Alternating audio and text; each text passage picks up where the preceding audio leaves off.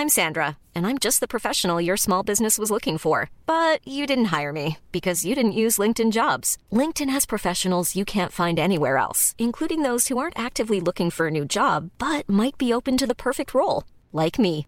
In a given month, over 70% of LinkedIn users don't visit other leading job sites. So if you're not looking on LinkedIn, you'll miss out on great candidates like Sandra. Start hiring professionals like a professional. Post your free job on linkedin.com/people today. Where's Rishi Sunak's tax return? I ask, apropos of nothing, except for the fact that he promised during the leadership campaign, of course, to become Tory leader and Prime Minister of this glorious country, that if he did become PM, he would release his tax returns. He said that is the established precedent and I'm very happy to follow the precedent. Very happy. Well, he promised to release it by Christmas. That's what he said to reporters at the G20 summit over in lovely sunny Bali. It's now the 23rd of February. And I don't know if you've noticed, but that is actually significantly after Christmas. Christmas is definitely December. I've got that right, haven't I? Yeah, he's past that particular deadline. So 2 months on, he was asked again at the start of this month by Piers Morgan, said he'd release them soon. So why hasn't he? What's going on? How hard can it be to release a tax return? And what possible reason would there be for delaying it? He said that he was waiting, at one point, for formal advice from the Cabinet Office. Why hasn't that happened?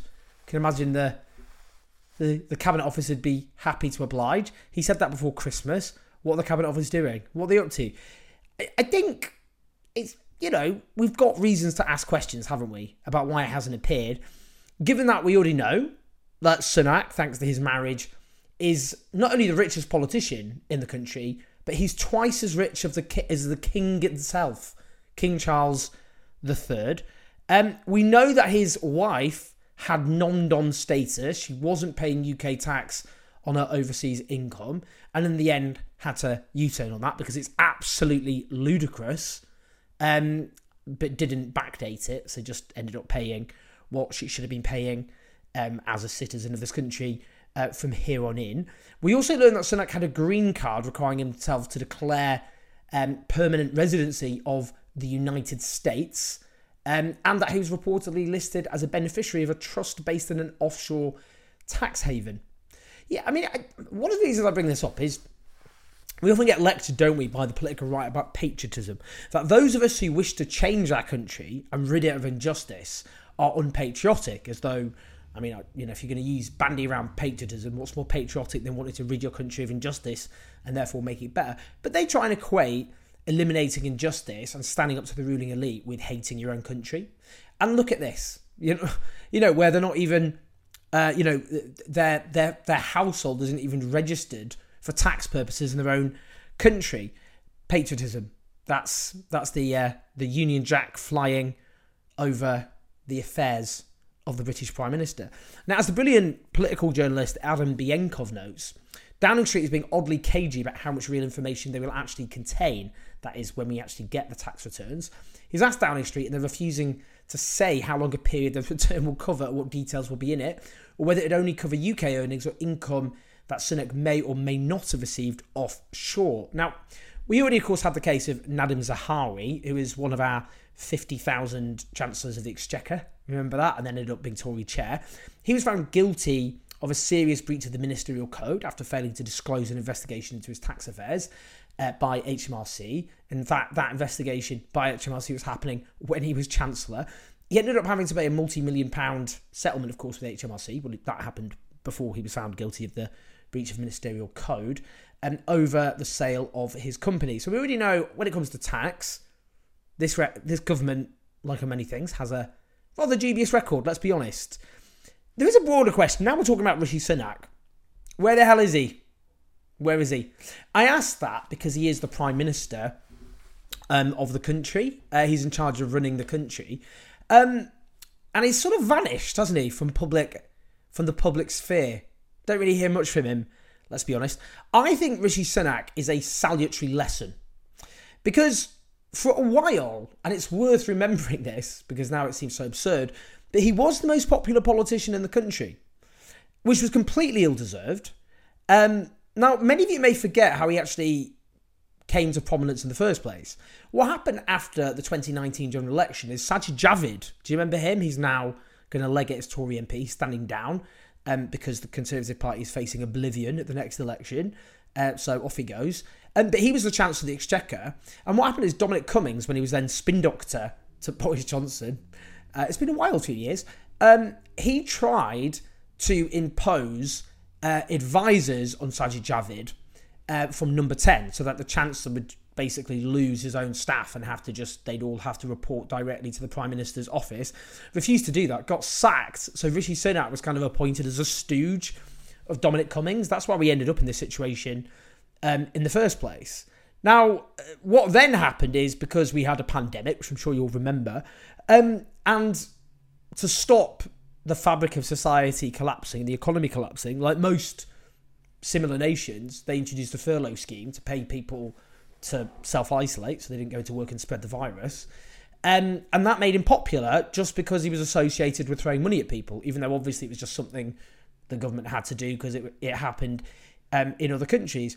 The problem is he's not good at politics. In fact, he's crap at politics, because when he collided with actual political reality, well, firstly, he lost Liz Truss. And then he ended up as Prime Minister and is just sunk without a trace. Now, if we look at the polling at the moment, the latest YouGov poll has Labour on 50% and the Tories on 22%. That's worse than Liz Truss. I mean, they're sinking like a stone. It is absolutely astonishing. There's a caveat there. The other week, Deborah Mattinson, who is the head of strategy for Keir Starmer, told Labour staff that they should be wary or cautious about that astronomical lead. I mean, it's a 28-point lead, isn't it? Because a lot of it was down to Tory voters going to don't know, and as an election approaches, they could come back from don't know to Tories rather than just them being convinced by the Labour Party. But still, I mean, there's no question that's an absolutely astronomical lead. He's got no cut through. He's got no vision for the country. There's no one in the country who you would say is a Sunak fan. I mean, that doesn't exist, does it? There are Johnson fans.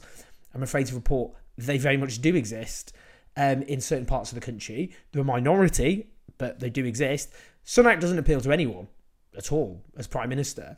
And what he's done is, having been associated with throwing money at people, which is what made him popular, he's now returned to austerity and cutting back on things in response to a crisis, which is the one thing you do not do when you're hit by collapsing growth. And under him, we have the worst growth pretty much in the industrialised world.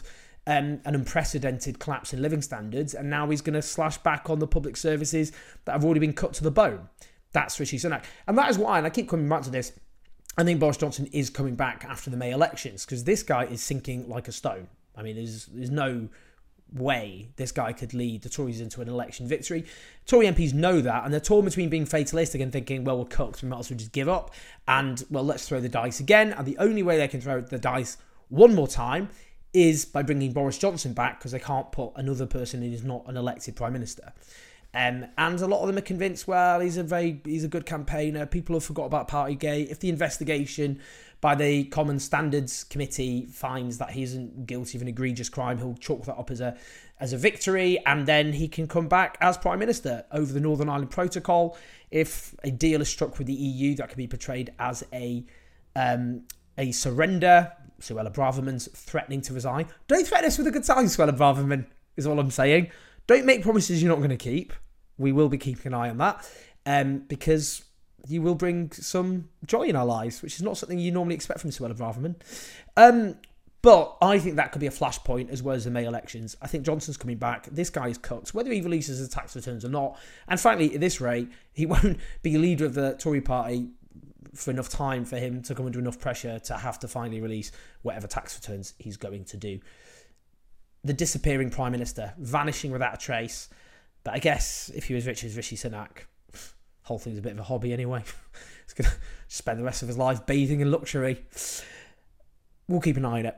Please like, subscribe, support us on patreon.com/. I'll see you in a bit.